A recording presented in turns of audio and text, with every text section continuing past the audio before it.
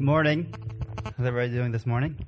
I get the awesome privilege to introduce my professor, Dr. Furtado. I just took a class from him, poets, learned a lot. But yeah, he's serving as the academic dean right now, and all of us have gone through him. DL, Justin, Goose, Daniel, if you guys remember him, and myself. And so we've all had the opportunity to sit under his teaching, and it's just a blessing. Even when I was going through my hard times in seminary, I got to talk to him, and just showed me a lot of grace, and just gave me such good godly wisdom. So just a blessing to have him here this morning. Thank you so much for coming. I know you guys are going to just love hearing him. So let's welcome him up this morning as he comes to speak for us.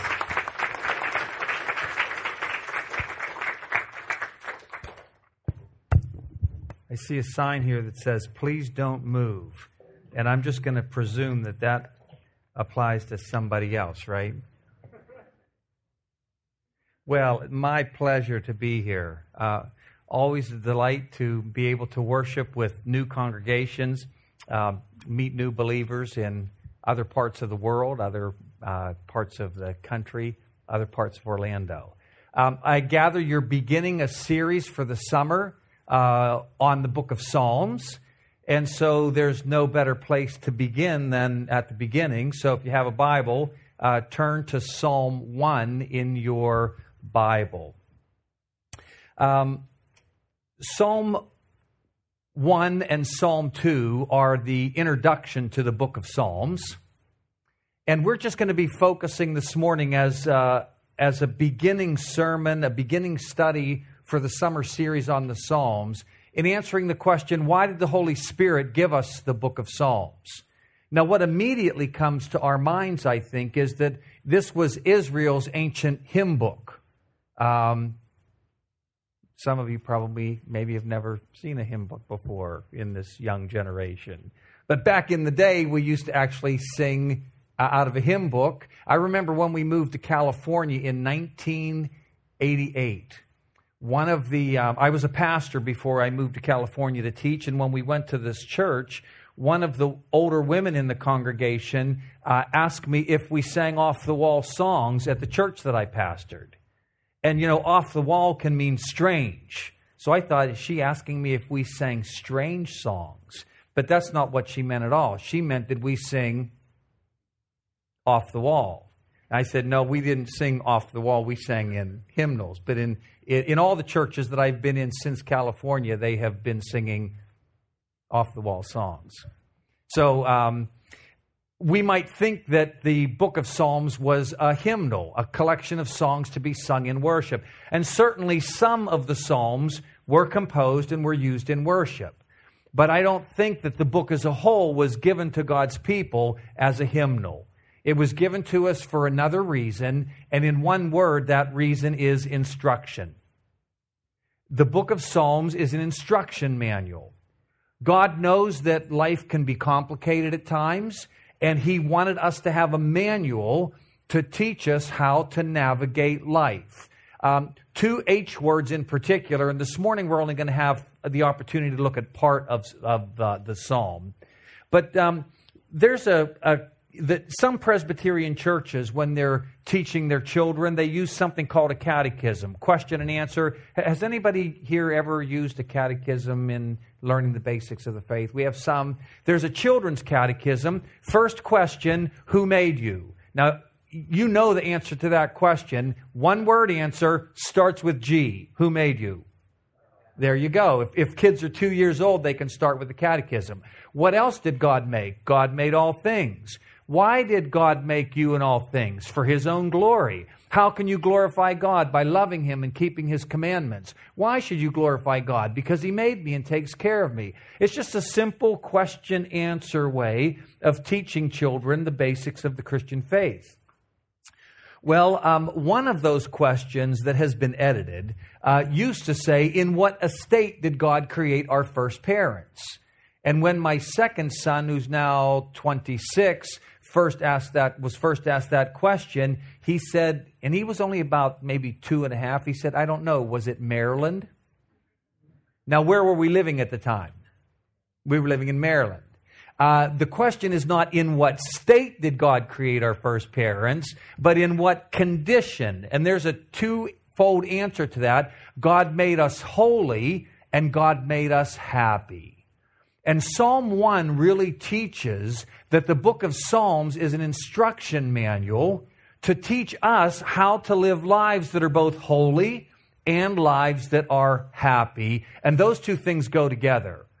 God created us to be holy, and He created us to be happy. Happy in the sense of having well-being in every area of our lives. Now, because we have rebelled against God, instead of being happy and holy, we became sinful and miserable. Sin and misery go together. When we live sinful lives, it results in misery in one way or another. And God knows that that's our natural inclination, so He's given us the book of Psalms to teach us once again as His people, how to live holy lives that will also be happy lives. And this morning we're just going to look at Psalm 1 as it teaches us that the Holy Spirit gave us the book of Psalms as an instruction manual for a holy life. Maybe sometime I'll come back and we'll look at the other side, a happy life. Notice the first word in Psalm 1 in our English translations is probably something like blessed, which means happy. If you're reading maybe a New Living Translation, it says, oh, the joys of those who, the happy life. We're going to be focusing on the Psalms and a holy life.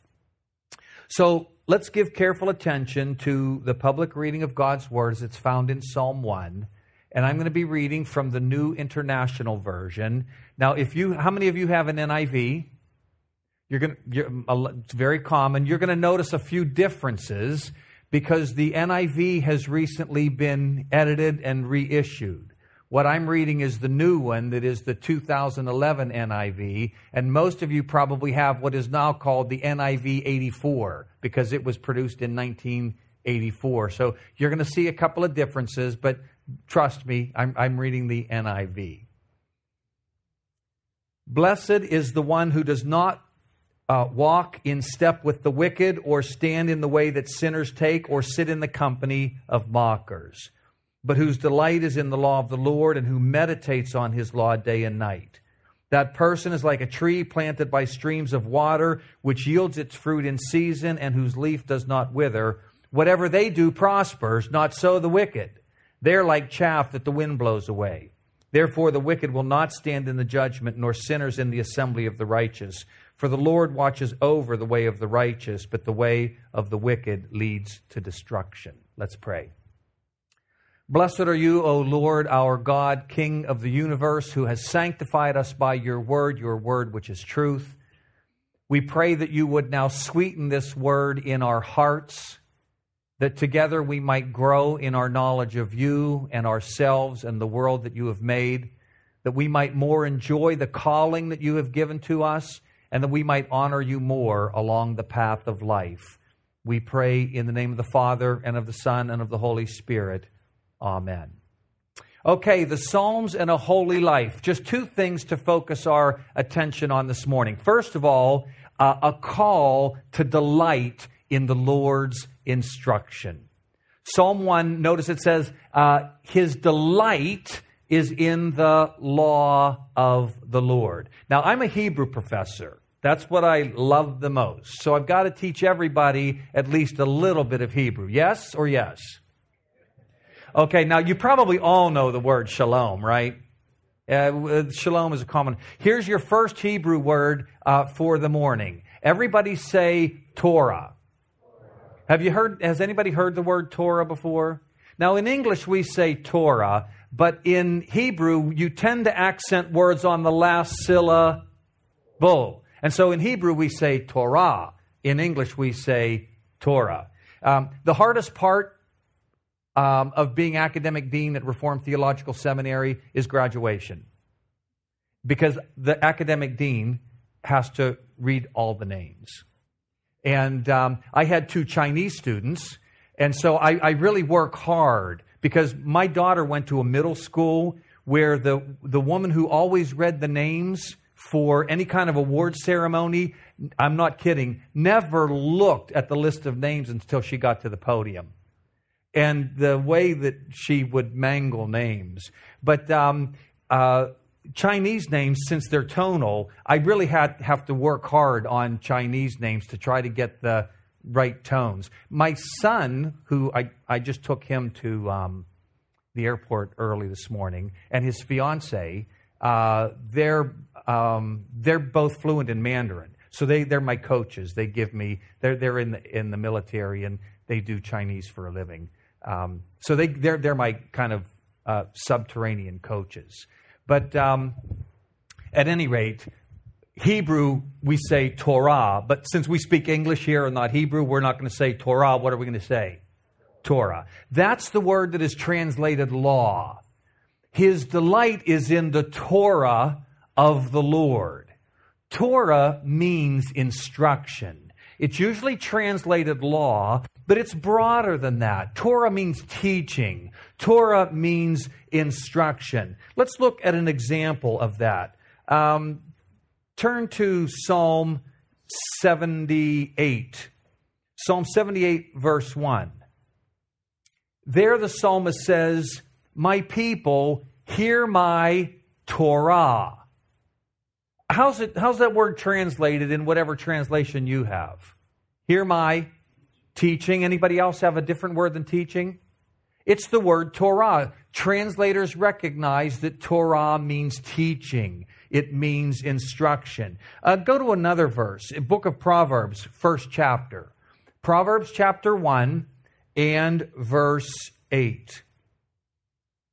In Proverbs chapter 1, verse 8, notice the proverb says, "Listen, my son, to your father's instruction, and do not forsake your mother's teaching." Guess what the Hebrew word is for teaching? Torah.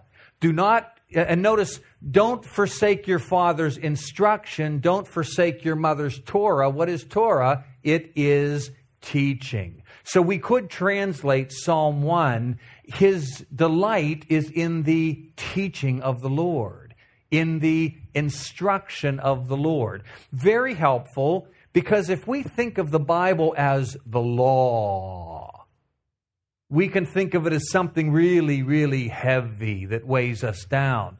It's teaching. It's instruction. It's an instruction manual that God has given to us. Now, I am a third-generation cabinet maker. My grandfather was a cabinet maker. My father was a cabinet maker. I grew up building cabinets in my father's cabinet shop. I didn't end up, God called me into a different line of work, teaching, preaching, that sort of thing. But I grew up working in my father's cabinet shop. So I know how to build cabinets. Have any of you ever seen this like solder furniture that you can buy like at Target? You can buy like a chest of drawers and it comes in a box and it's all broken down and you pull all the pieces out and there are fasteners and you put it all together. Well, I've put that. It's just like a kit and you follow the instructions. Well, one time when we first moved here from California to Florida, we needed a new corner TV stand. You know, the TV was going to go in the corner and you had to have one of these funny shaped triangular stands for the TV. So we bought one of these things that, you know, you take out of the box and you put it together. Well, I opened up the box and guess what was missing? The instructions were missing. My first mistake, I started to put this thing together about 11 o'clock at night. That was just wrong. Don't ever do that.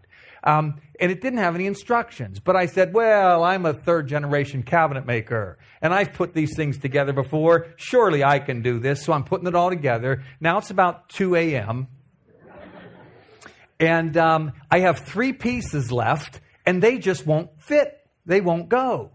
Because you have to follow the instructions in sequence. Well, if you've ever seen these things, they always come with a back, and the back is like cardboard, and it's always folded. So for whatever reason, I decided to open up the back, and guess what was sitting inside the back? There are the instructions. And so I backed up to get in sync with the instructions, followed the instructions, and at the end I was happy because it was done. That's what the Bible is. Life is like putting a cabinet together. And most of us, even if we have some skills, we need some instruction along the way so that we can be happy. We need that instruction for holiness so that we can be happy. And that's what the book of Psalms is. It's instruction. Now, this instruction, when it says his delight is in the instruction of the Lord, in the teaching of the Lord, it's found in two places at least. First of all, it's found in the 5 books of Moses. Can somebody tell us what those 5 books are? What's the first book of Moses? Genesis, then Exodus, then Leviticus, then Numbers, then Deuteronomy. Those are the 5 books of Moses. Now, turn in the book of Ezra. Ezra chapter 7 and verse 6. Ezra 7, verse 6. It says, this Ezra came up from Babylon. He was a teacher well versed in the Torah of Moses, which the Lord, the God of Israel, had given. So now notice we have the Torah of Moses, but who gave the Torah of Moses? The Lord did. It's the Torah of Moses given by the Lord. Let's look at another passage. Just turn back to 2 Chronicles 34:14. 2 Chronicles 34:14.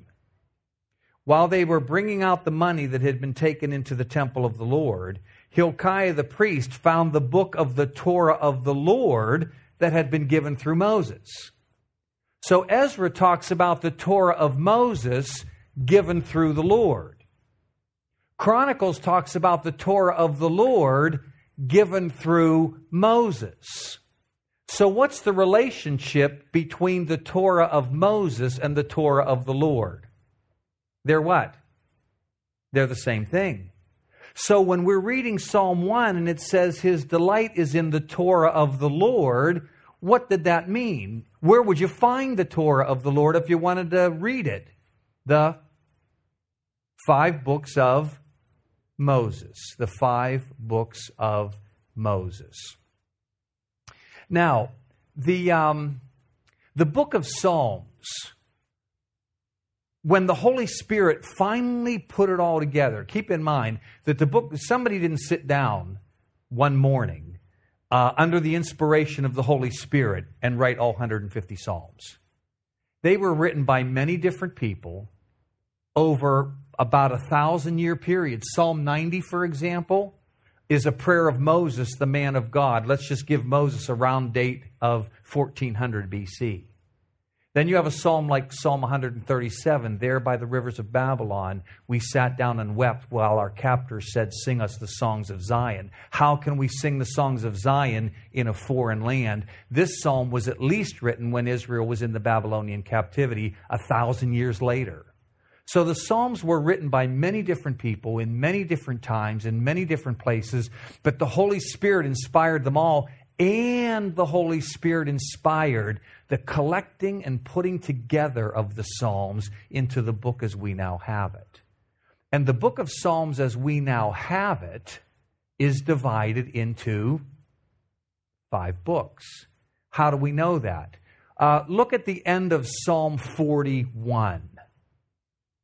The end of Psalm 41. Somebody read for us just the last verse or so of Psalm 41.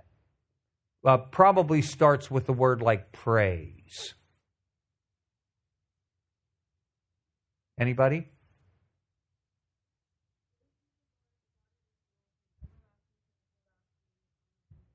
Okay. In other words, Psalm 41 ends with a doxology. Now, if you look at Psalm 42, it's going to say something like Book 2. What does it say is the last psalm in Book 2? 72. Go to the end of Psalm 72 and see how Psalm 72 ends. What do you find at the end of Psalm 72? Last couple of verses. Another doxology. Exactly. Praise the Lord. Now, if you go to Psalm 73, it says that book 3 ends where? 89. Go to the end of Psalm 89. And guess what just take a guess as to what you're going to find at the end of Psalm 89. Another doxology. Where does Psalm 90 say that book 4 ends? 106. Go to the end of 106 and guess what you're going to find? One more doxology. And all of these doxologies have the word amen at the end of it. And if you get out some computer software and you search for the word amen in the book of Psalms, you find it only in these verses. In other words, the Holy Spirit put some very clear markers in the book to divide the book up into 5 books, each book ending in a doxology. So I wonder why the Holy Spirit didn't put the book of Psalms together into 4 books. Or why didn't he put the book of Psalms together into 6 books? Why 5? How many books of Moses? 5. And the books of Moses are all what Hebrew word? Torah. And Torah is translated into English as instruction. So the 5 books of Moses are instruction. How many books in the book of Psalms? 5. What are the 5 books in the Psalms given to us for? Instruction, because they also are what Hebrew word? The 5 books of Psalms are Torah. They are, notice it doesn't say they're a hymnal. We can sing the Psalms, that's good, but the Holy Spirit gave us the book of Psalms as Torah, as an instruction manual, so that we can study this book and know how the pieces of our lives are supposed to fit together. So Torah means instruction. Instruction is found in 2 places, the 5 books of Moses and the 5 books of the Psalms. And this instruction is something that we delight in. It's something that we delight in. Look at Psalm 112, verse 1. Psalm 112, verse 1.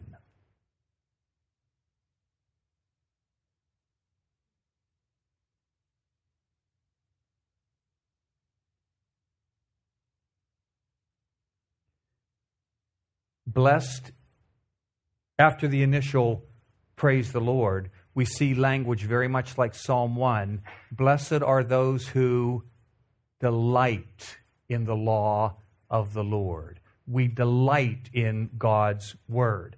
Now go to Joshua chapter 1 and verse 8. Joshua chapter 1, verse 8.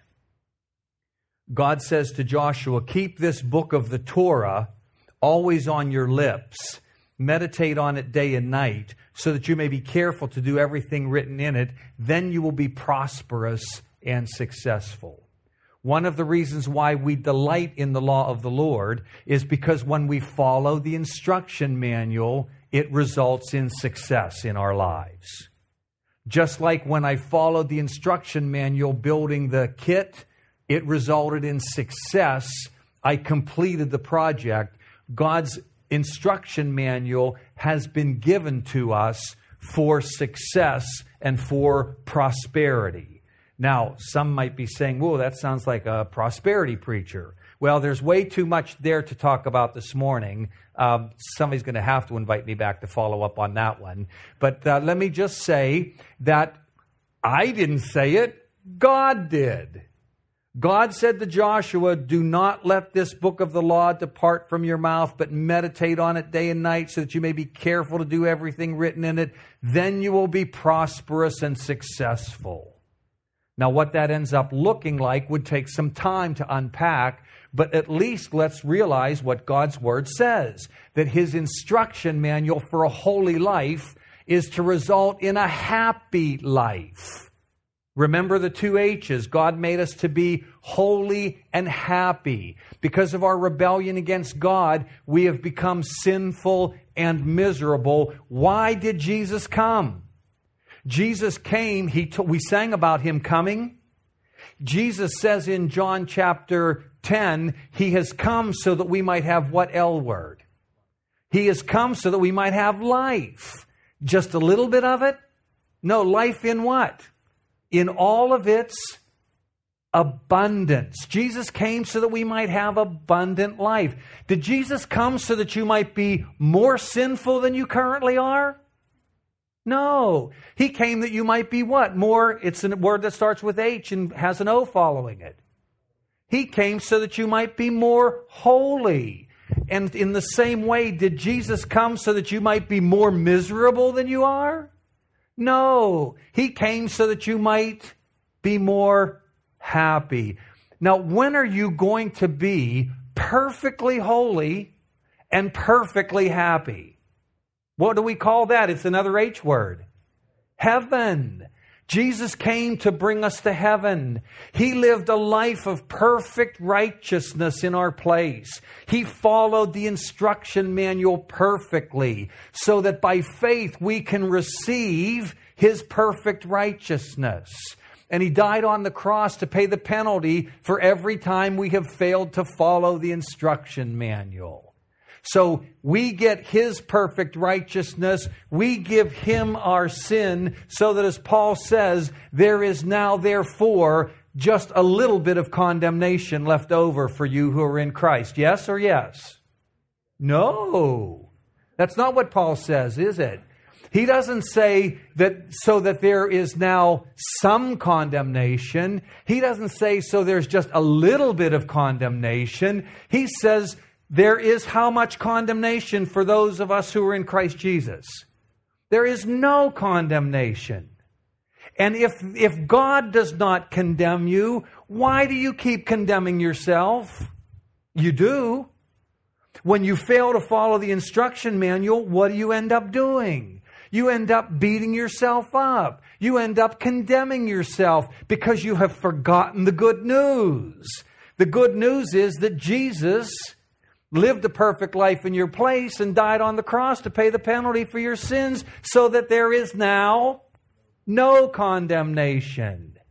And so we can quit being better than God. We can quit condemning ourselves. And we can also then quit condemning others.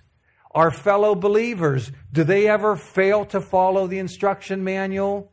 Yes, and sometimes when they fail to follow the instruction manual, it ends up hurting us, doesn't it? And so what do we tend to want to do? We tend to want to condemn them. But if God doesn't condemn them, what ought we not to do either? Because there is therefore now no condemnation. Jesus has come so that we might have life in all of its abundance, that we might grow in our holiness, that we might grow in our happiness until we finally reach heaven where we will be perfectly holy and perfectly happy. No wonder we delight in God's instruction manual. It leads us deeper into a holy life. It leads us deeper into a happy life. All in that journey that ultimately leads us to heaven, where we experience perfect holiness and perfect happiness, which is why the Apostle Paul also said, the life that I live by faith in the Son of God who has loved me and who has given Himself for me. We're all on a journey. We're all on a path. We're at different stages in that path, but we're all on the path, and the path leads to the same place. It leads to heaven. And we live that life on that path by faith in the Son of God, who loved us and gave Himself for us so that there is no condemnation for us, so that we might grow in our holiness and so that we might grow in our happiness. A call to delight in the Lord's instruction. Now, in the second place, a call to meditate on the Lord's instruction. So let's talk a little bit about meditation as we go back to Psalm 1. You'll notice that in Psalm 1 it says not only that whose delight is in the law of the Lord, it also says who meditates on his law day and night. But verse 2 follows verse 1. Blessed is the one who does not walk in step with the wicked, or stand in the way that sinners take, or sit in the company of mockers. Let's talk about biblical meditation. And first of all, very briefly, we have to see that biblical meditation involves avoiding the wrong advice. Now, you get the wrong advice all the time. Every day. Throughout every day. You cannot turn the TV on without getting the wrong advice. You can't listen to the radio without getting the wrong advice. You can't open up a magazine without getting the wrong advice. Wrong advice permeates our culture. It's in the air that we breathe. So how do you avoid it? Well, in a sense, you can't avoid it. Here's what you might think.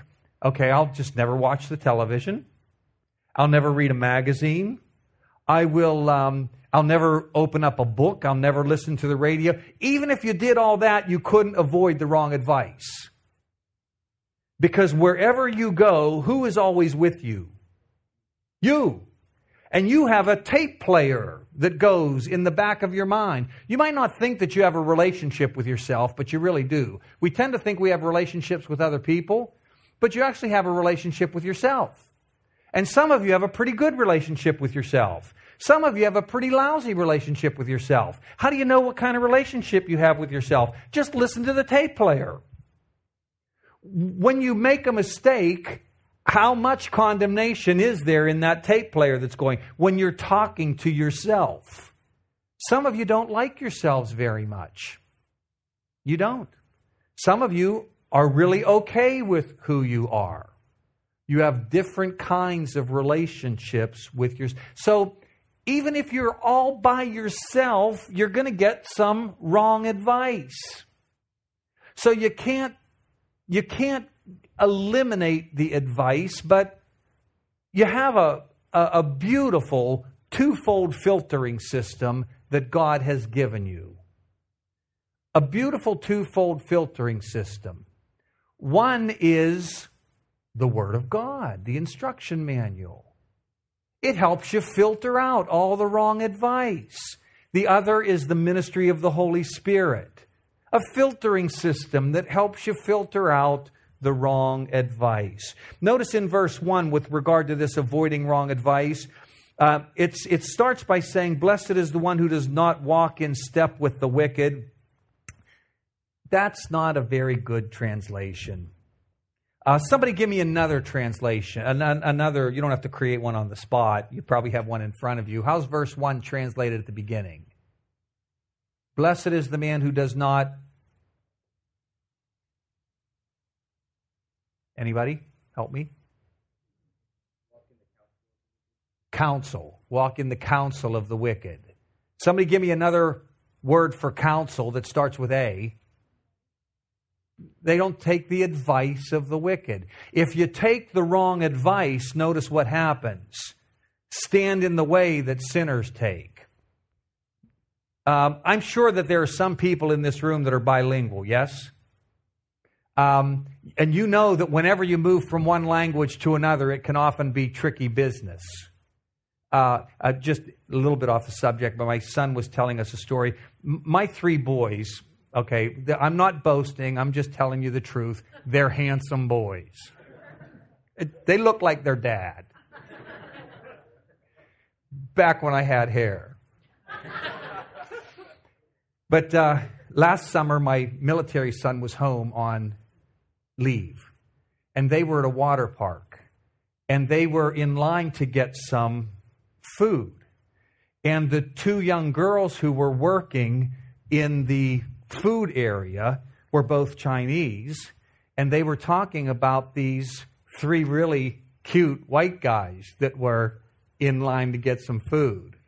And so when my third son gets up to the counter without skipping a beat in fluent Mandarin, he says to them, "So which one do you think is the cutest?" He said they were as red could be. Now, why am I telling you that story? Oh, translation. Yeah, that was completely off the subject. But you know that whenever you translate from one language to another, something is lost along the way. For example, if I were to say to you, "Don't stand in his way," what would that mean in English? Move. Don't stand in his way, move. And notice what this says. They don't stand in the way that sinners take. So if sinners want to do the wrong thing, just go ahead and let them do it. Don't stand in the way. Well, that's not what this means. Stand in the way. Way is a metaphor in the Bible for a lifestyle. And if you stand in somebody's way in Hebrew, what that means is you're developing their lifestyle. Take the wrong advice and you end up developing the wrong lifestyle. And then what ends up happening, sitting in the company of mockers, you begin to develop the wrong attitude toward God. Now, when I was young, which was a while ago, if I were to say he has an attitude, you would have had to say, what kind? Because back in the day, attitude was neutral. It could be a good attitude, it could be a bad attitude. But language changes, and now if you say she has an attitude, you don't have to ask what kind. Attitude has come to mean a negative attitude, a bad attitude, and a rebellious attitude toward God. Take the wrong advice, develop the wrong lifestyle, end up having a rebellious attitude in your relationship with God. Meditation starts with avoiding all of that and making sure that you never have a bad attitude in your relationship with God presumes that you're on the right path with God, and that presumes that you're getting the right advice from God so that you can filter out the wrong advice. And that means that we got to look at the other dimension of meditation. It's not only avoiding the wrong advice, but it's absorbing the right advice by meditating on God's Word. Now, we got to talk a little bit more about what meditation looks like, because what biblical meditation looks like and what meditation in our culture looks like are two fairly different things. So let's talk a little bit about absorbing the right advice. First of all, when you meditate in Hebrew terms, you meditate with your mouth. In our culture, if I said, let's take 5 minutes and meditate together, what's one thing that would characterize this room if we were all meditating in our cultural terms? What would the room be like? Silent.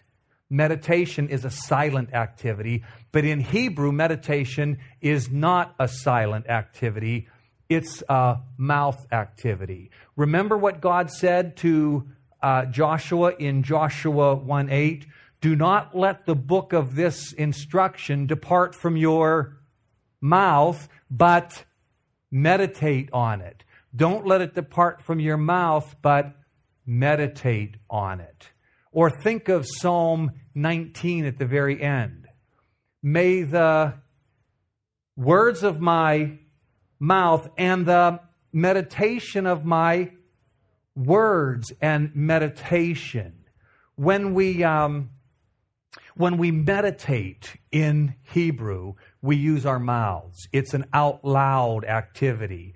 The word that is translated meditate can be used for like the low cooing of a dove, or the low growl of a lion, or, have you ever listened to somebody talking back in the corner and you can tell they're talking but you can't hear what they're saying? That's meditation. That's this word. It's kind of this low speech. I grew up with in an Anglo church, but in a prayer tradition that is somewhat like a Korean prayer tradition, and that is that we would take prayer requests, but in my church, the pastor would say, after the prayer request, the pastor would say, let's pray. But in my church, we didn't then take turns. One person pray and another person pray. When the pastor said, let's pray, what did we do? We all prayed at the same time, and nobody prayed what? S-I? Nobody prayed silently. Everybody prayed individually, and everybody prayed with their mouths. Everybody prayed out loud.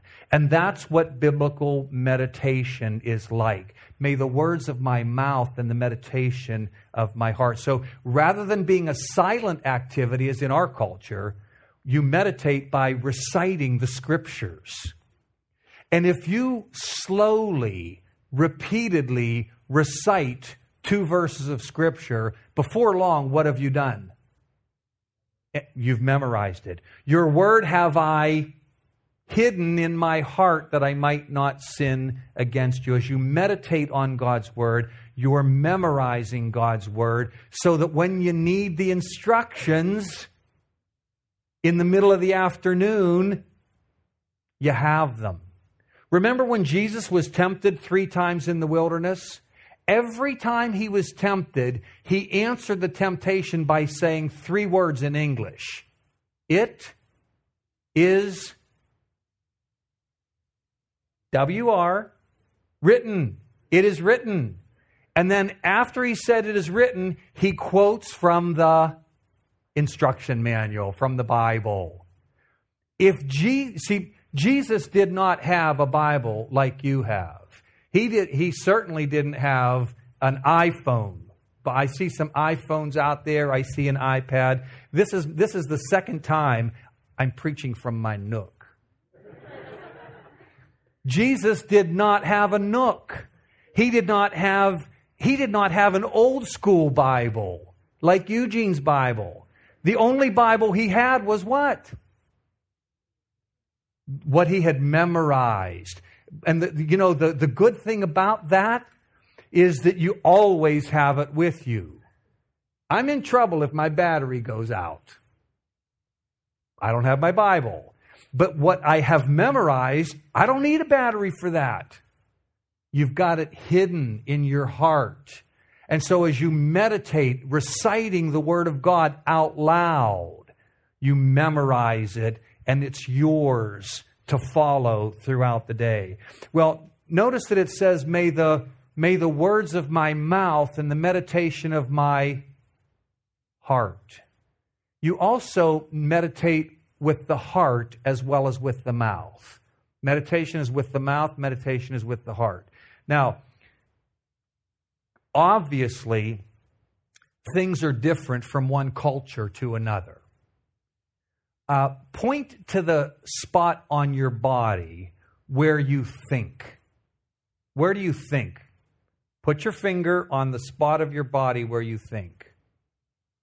If we were all in an ancient Hebrew synagogue in the days of Ezra and Nehemiah, and the rabbi said, point to the spot on your body where you think, guess what nobody would have done? What would they all have done? As in the language of the old King James, as a man thinketh in his heart, so is he. We meditate with our hearts. That means it's a thoughtful process. If we were meditating according to our cultural instructions, what's the goal of meditation in our culture with regard to the thought process? Turn it off. Turn the brain off. Don't think. You silence the mouth so that you can silence the brain. In Hebrew, you engage the mouth so that you can engage the brain. The word for meditation is at times translated think. We won't look at these, but just jot down a note for further reflection. Psalm 63:6. And compare it in a couple of translations. Some will use the word meditate, some will use the word think. Or Psalm 77:12. Psalm 77:12. Some will use the word consider, think about. Some will use the word meditate. It's the same word as in Psalm 1. The point is, when we meditate, we are reciting the Scriptures, but it's not a mindless recitation. It's a thoughtful recitation. We're thinking about the Scriptures, and we're thinking in particular about how they apply to our lives so that we can live a holy life in the presence of God. We think deeply, we think in the Spirit. Because meditation is not just a human activity. One more text. 1 John, I do read the New Testament once in a while. 1 John chapter 2 and verse 27. The Apostle John says, "As for you, the anointing you received from him remains in you." The you are not the elders, not the pastors, not the associates. The you are all of us ordinary believers. And John says you, as ordinary believers, have been anointed. In the Old Testament, there were 3 categories of people who were anointed. What's one of them? Who was anointed in the Old Testament? P-R-O, priests, prophets, and K-I, kings. When they were anointed, they actually had oil poured on them. Not motor oil, not canola oil. It was more like fine perfume. They had this fine perfume poured on them, and it was a symbol. As that fine, fragrant perfume was coming down on them, that was a symbol of who coming down on them? The Holy Spirit. And so the anointing is the Holy Spirit coming to empower. And in the Old Testament, prophets, priests, and kings were anointed. In the New Testament, everybody is anointed. The Holy Spirit comes on us so that we might be empowered. In this text, empowered to do what? As for you, the empowerment of the Holy Spirit you have received remains in you, and you do not need anyone to teach you, but as His anointing teaches you about all things, and as that anointing is real, not counterfeit, just as it has taught you, remain in Him. You are empowered to understand the Word of God. So that meditation is not just the higher your IQ, the better you can meditate. No.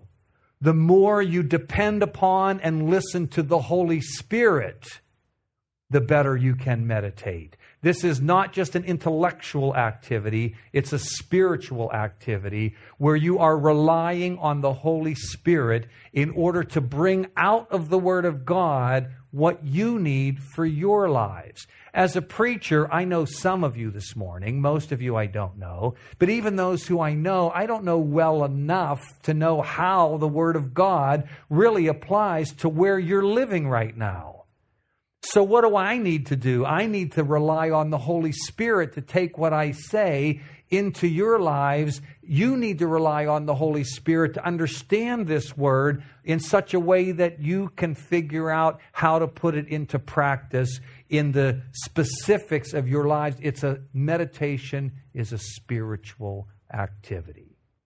And so, why did God give us the book of Psalms? Somebody answer that question in just one word that starts with I. Instruction. And that instruction is so that we can live what kind of life? A holy life. And the more we live a holy life, the more we're going to have a happy life. Now, let me just ask you a question. And I'm going to conclude with this. How many of you would like to be perfectly happy right now? And what I mean by that is well-being in every area of your life. Well-being in your faith. Well-being in your family. Well-being in your finances. Well-being in your relationships. How many of you would like to have perfect well-being in every area of your life right now? Raise your hand. And those of you who didn't are probably the true Presbyterians among us who wouldn't raise a hand in a worship service. Now, it's easy. It's easy to have perfect well-being in every area of your life right now. All you need to do is follow Psalm 1, verse 1. Never take the wrong advice. Never do the wrong thing, and never have a bad attitude, and you will be perfectly happy. Isn't that good news? Now, there's a slight problem here. What's the problem? What have you already done probably this morning? You've probably, to one degree or another, taken the wrong advice. You've probably, to one degree or another, already done the wrong thing. And to one degree or another, you've already had a... And if you haven't yet, you got a few hours left in the day before it's done. That's why you have to see that before Psalm 1 is your psalm, it's Jesus' psalm. Psalm 1 is a picture of Jesus. Was Jesus ever given the wrong advice? Yes, just think of the 3 temptations. He was repeatedly, at the beginning of his ministry, he was given the wrong advice. Remember when he told the disciples that he was going to go to Jerusalem, what did Peter say? No, Lord. And Jesus said, get thee behind me, Satan. Wrong advice. When Jesus was on the cross, people said, come down, and if you come down, we'll believe in you. Wrong advice. From beginning to end, Jesus got the wrong advice. But what did he never do? He never followed it. He never did the wrong thing. Hebrews says he was tempted in every way, just like you and I are, and yet he was without sin. And so Jesus never had an attitude. Even in the Garden of Eden, not the Garden of Eden. Let's try that again. Even in the Garden of Gethsemane, remember when Jesus was facing his death on the cross? This is my kind of paraphrase of that. He's praying to his Father, and he says, Father, you want to save your people from their sins, and I want you to know I'm all about that. That's my plan also. But I also want you to know, Father, if there is a plan B tucked away somewhere, I'll take plan B over plan A. Now that's not, our translations say that Jesus said, if it's possible, let this cup pass from me. That means if you've got plan B, I'll take it. But then what did he end by saying?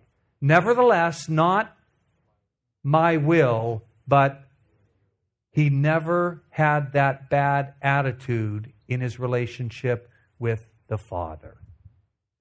In other words, Jesus has lived Psalm 1 for you. Please don't leave here thinking, if I can only do it better. No. Jesus has already done it perfectly well for you. The life you live by faith in the Son of God, who loved you and gave himself for you. But not only has Jesus lived this psalm for you, he's now in the process of producing this psalm in you, so that more and more you actually become this person. Sanctification is probably a word you've heard before. We often think of sanctification of becoming what we're not. Oh, I'm not patient enough. I'm not kind enough. I'm not gentle enough. I don't meditate on God's word enough. I've got to become what I'm not. I don't think that's sanctification. Sanctification is becoming who you are in Christ. In Christ, right now, you are perfectly patient. You are perfectly kind. You are perfectly meditating on God's word day and night. In Christ, you are perfectly holy. We call that justification. And what you are now becoming through sanctification, you're becoming that new creation that you are already in Christ. And so don't think of what I'm not. Think of who I am. And in Christ, you are perfect. By grace, through faith. He's lived it for you. He's now producing it in you as you continue to meditate and as you continue to rely on the Holy Spirit. Let's pray. Father, we pray that you would bless this reflection on Psalm 1 to each of our hearts and lives, as you know that each of us need it. We pray that you might help us as a result of reflecting on this word to rely more upon your grace that is ours in Christ. in whose name we pray. Amen.